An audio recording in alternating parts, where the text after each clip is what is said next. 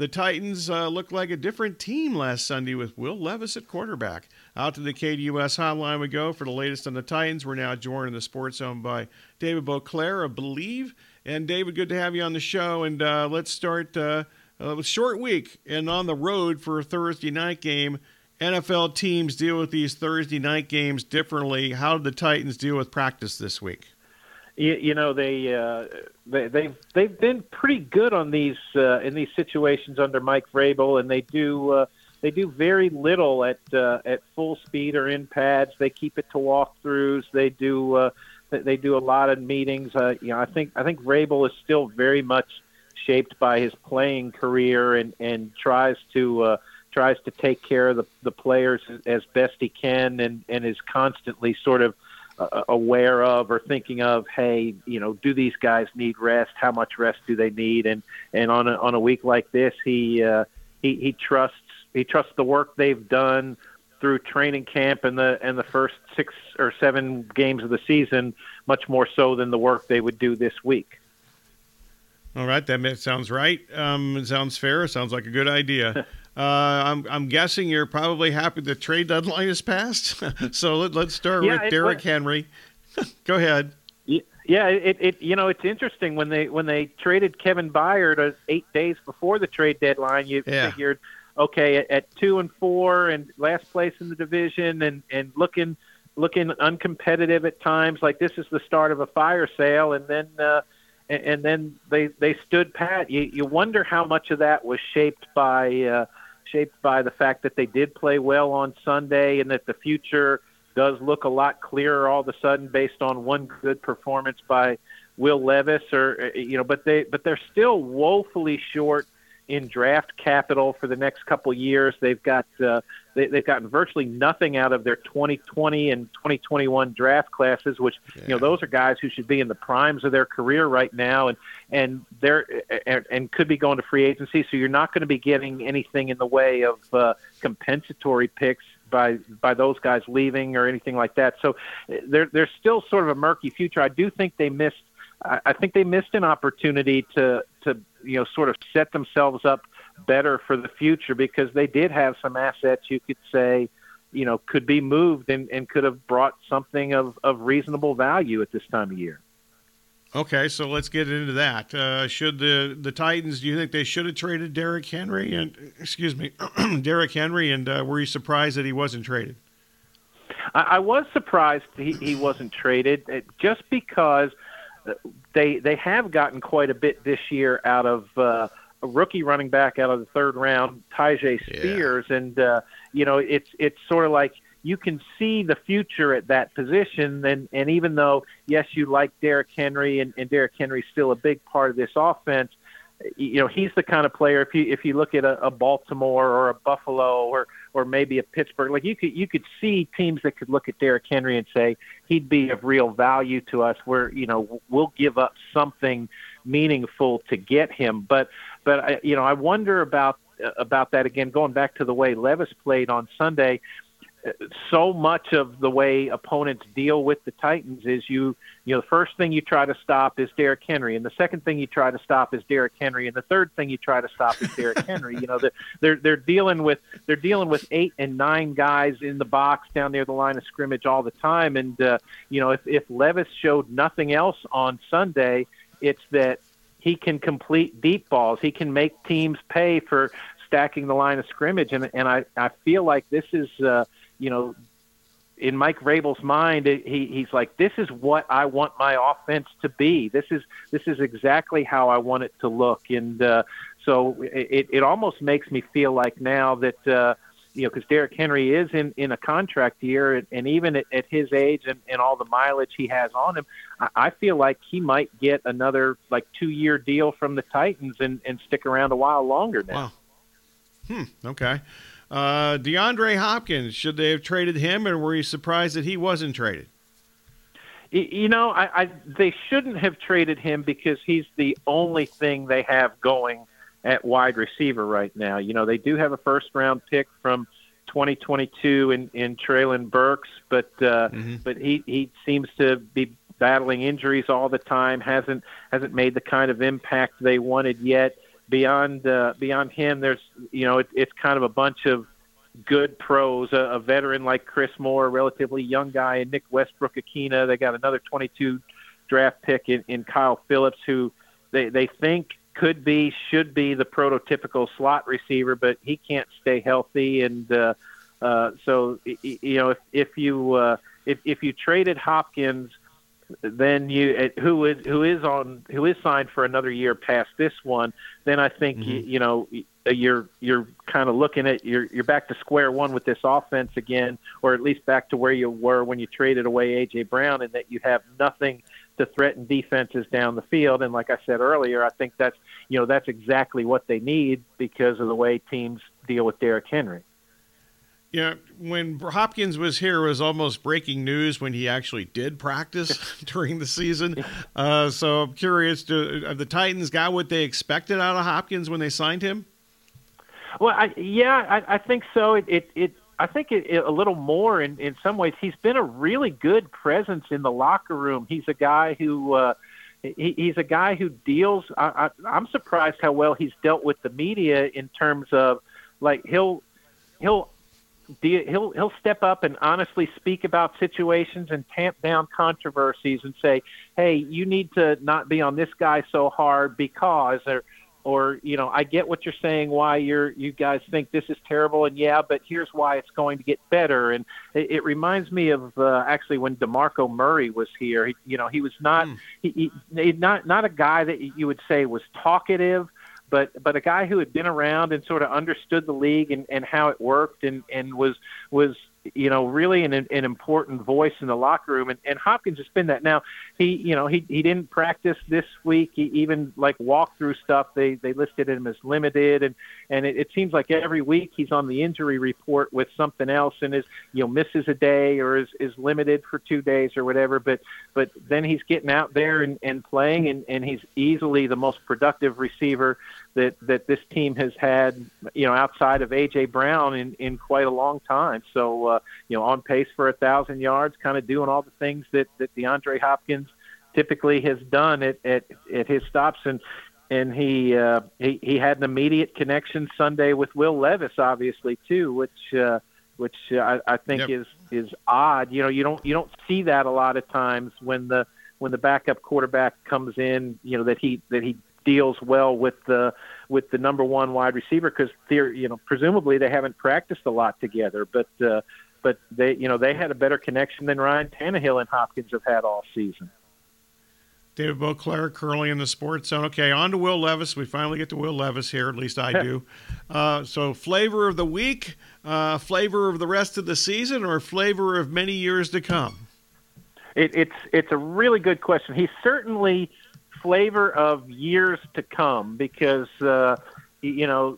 anytime you can have a quarterback on a rookie contract, I think that gives you the best chance to win in this league. So they'll have him under contract for 3 more years. Ryan Tannehill's contract is up this year. Tannehill has had a ridiculously large cap number the last 2 seasons, particularly in light of the production that he's had. He's clearly in decline at this point, and now seems to get injured when that wasn't an issue his first couple years with the Titans. But the big question is it for the rest of the year or not? Mike Vrabel had said for a couple of weeks, because Tannehill got hurt against the Baltimore Ravens, then the Titans had their open date, and then finally played Sunday when Levis made his debut. And Mike Vrabel was adamant, as soon as Ryan Tannehill's healthy enough, he's our quarterback, no questions asked. Well, Monday he was asked sort of the same question, and it was, well, we'll make that determination when the time comes. So he's already, after one performance, sort of left the door open for them to ride with Levis the rest of this year. I think a lot of it will depend on kind of how the next game or two goes, where they are in the playoff chase. Because at 3 and 4, they're not that far out right now. They're one of 3 AFC teams that are 3 and 4. They've beaten one of the other 2, which is the Chargers.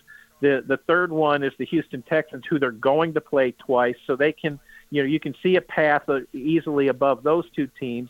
Then you've got a couple of 4 and 3 teams in the playoff picture right now, among the top 7 in the AFC, and one of those 4-3 teams is the Pittsburgh Steelers, who they play tonight. So, if they win a couple of games here, I think it'll get really interesting, because I think you certainly want Tannehill's experience and what he has done for this team the last couple of years. A couple division championships, a trip to the AFC Championship game, all that sort of stuff. There's no doubt there's value in that, and I think at some point you'd have to go back to him. But I think if Levis is playing well and delivering victories, it at least gives the Titans the luxury to say, you know what, Ryan, take one more week, and we'll look at you next week. And then say, you know what, Ryan, take one more week. Let's make sure you're really, really healthy before you get back out there. Because, honestly, last year that's what happened. He rushed back from an ankle injury and then hurt himself again at the end of the year, and they didn't have him for 2 games when they needed to win one to get into the playoffs. So I think that's probably how it plays out, is that they just wait longer than you might think they would, but eventually they will go back to Tannehill this year. Okay, David, I'm a little skeptical about Levis. I watched him a lot in college. We saw a lot of, certainly arm strength. Nobody's ever questioned that. But there were a lot of throws that seemed to be closer to the band and the cheerleaders than actual players on the field. So I'm skeptical. So try to change my mind on that. Yeah, I hear you, and there was a big difference between his last 2 years in college too, right? When he lost a lot of talent around him, he couldn't keep Kentucky as competitive as they were in 2021, and I thought the same thing. Like that to me was a red flag. Like, your quarterback has to be the guy who can elevate the people around him, not the other way around. Totally. But I'll say this: he was really good pre-snap on Sunday. It seemed like when with the check with me stuff, when he went to the secondary call, it was the right move. They weren't up against the play clock all day with getting in and out of the huddle and him trying to make his decisions and what to do. He looked very much in control of the offense and what they were asking him to do. So I think it was a good start this week. Now, we'll see. It helped him too that the offensive line had probably its best game of the season, and this is a line that has been pretty close to terrible for most of the year, and I think tonight's game will be really telling, because we all know Pittsburgh is going to blitz. They're going to come from a bunch of different places. Watt is going to move around, and he's going to be back there all day. If I want to see if he looks like he feels the pressure, because he was really, really calm Sunday and stood in there. That's one thing you got to stand in there and wait and let the rush kind of start to converge on you before you can make some of those throws downfield. And he showed a lot of calm and a lot of poise there. But in Pittsburgh, in prime time, the challenges that defense presents, and Pittsburgh coming off a loss. Pittsburgh hasn't lost back-to-back games since the first half of last season. They seem to always respond well to losses. So I think I think he's probably going to have his hands full tonight. Okay, so let's flip this to the defense. I got to ask about Jeffrey Simmons, one of the best players. Really one of the best players, period, offense or defense in the league. What makes him so good? He's just one of those guys in a league of big, strong men. He's just stronger than almost everybody, and you'll see 2 or 3 plays a game where he's engaged with a guard or a tackle, and then all of a sudden he just throws the guy to the ground and goes after the ball carrier or the quarterback or whatever. He's got great footwork. He's more agile than a guy that size should be, and he's one of those guys who, and I think it has to do with the fact that he's just naturally that big too. We've all seen offensive linemen and defensive linemen when they're playing careers, and suddenly they lose 70 pounds and they look like a different a different human being, and you start to understand what it took for them to be the size they were and to do the things they did in the NFL. Jeffrey Simmons is going to be, at or about 300 pounds, I assume, his entire adult life, because he's just that way. And he's a guy who cares. He had gotten some trouble right before he went to college. There were some teams had red flags for character on him coming out of Mississippi State, and reports were there were a few that wouldn't draft him at all. So he seems to understand that the opportunity he has to play this game and to make a lot of money and do those sorts of things, and doesn't take it for granted. So he's just a guy who goes hard and creates a lot of problems for offensive lines. You mentioned the Tennessee offensive line against the Pittsburgh defense. How about tonight? What will you be paying attention to most when the Tennessee defense goes against the Pittsburgh offense? Well, I think the big thing is the secondary, and they have been they have given up too many plays. They've been particularly bad on third and long. It seems like every game they're giving up 2 or 3 third and 12s or third and 9s or whatever, the situations where you're thinking, okay, this is just prelude to a punt. All of a sudden the chains move and they have to stay out there. With Kevin Byard having been traded, the safety rotation is a little different now. They've got Elijah Molden, who they drafted as a slot cornerback, and that hasn't worked exactly the way they wanted. He is now a safety. That was the plan going into this season. He spent all off season in training camp learning to play safety, and suddenly he's a starting safety. So, he played well. He played well on Sunday, but again, that's one game. I think so. You have to see how he and Amani Hooker communicate back there, and how they're used. And then cornerback Christian Fulton, who is a fourth-year guy, has been a good, productive player, has been terrible for most of the season in what is a contract year for him.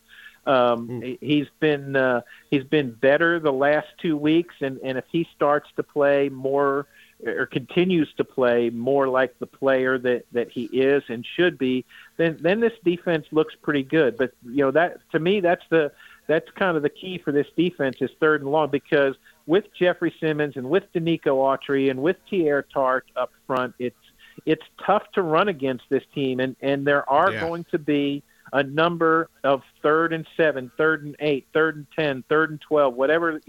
There are going to be those situations in this game, and if the Titans give up the yards and give up the first downs in those situations, it's going to be a long night. If this is a defense that's good enough to keep you in the game as long as they're getting off the field on third down. So that's the whole key for me with this unit.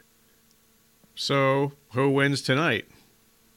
I think Pittsburgh wins, just simply because you look at what the Titans have done this season. They have not won outside of Nissan Stadium. They lost in Week 1 at New Orleans, in Week 3 at Cleveland. They lost in Week 5 at Indianapolis, and then technically their game against the Ravens, they were the home team, but that game was played in London and they lost that. So they're 3-0 in Nissan Stadium. They're 0-5 elsewhere, or 0-4 elsewhere, and gambler's logic is you don't bet on a streak to end. So, I was in Pittsburgh. I forget what year it was now, maybe 2002 or whenever Heinz Field opened that first year. The Titans played the first primetime game in that stadium and got run out of the building. I remember Jerome Bettis just going wild. It was I think they got shut out that night. It was, and I've never forgotten that. Pittsburgh at night is a whole different thing. But I think the key is if the Titans can hit maybe one of those long passes early. Thursday night seems to be if you can get the lead it's harder for teams to sort of pump it up and come back because guys are tired. It's the short week and whatnot. So I think that's the great equalizer for the Titans. If they can hit one of those big plays early, then it gets interesting. But otherwise, I think it's probably going to be the Steelers' night. David, I really appreciate it. Thanks for making time for us. Oh, always a pleasure. You guys have a great day. You too. Thank you very much. David Boclair of Bleav covers the Titans. Good stuff there. The Thursday night Pittsburgh, I'm sure that's – I've never gone to a game in this stadium, but the old stadium, I've been there. They needed to tear that place down like 5 minutes after they built it. But anyway, they play that Renegade song from Styx, and people go wild. All right.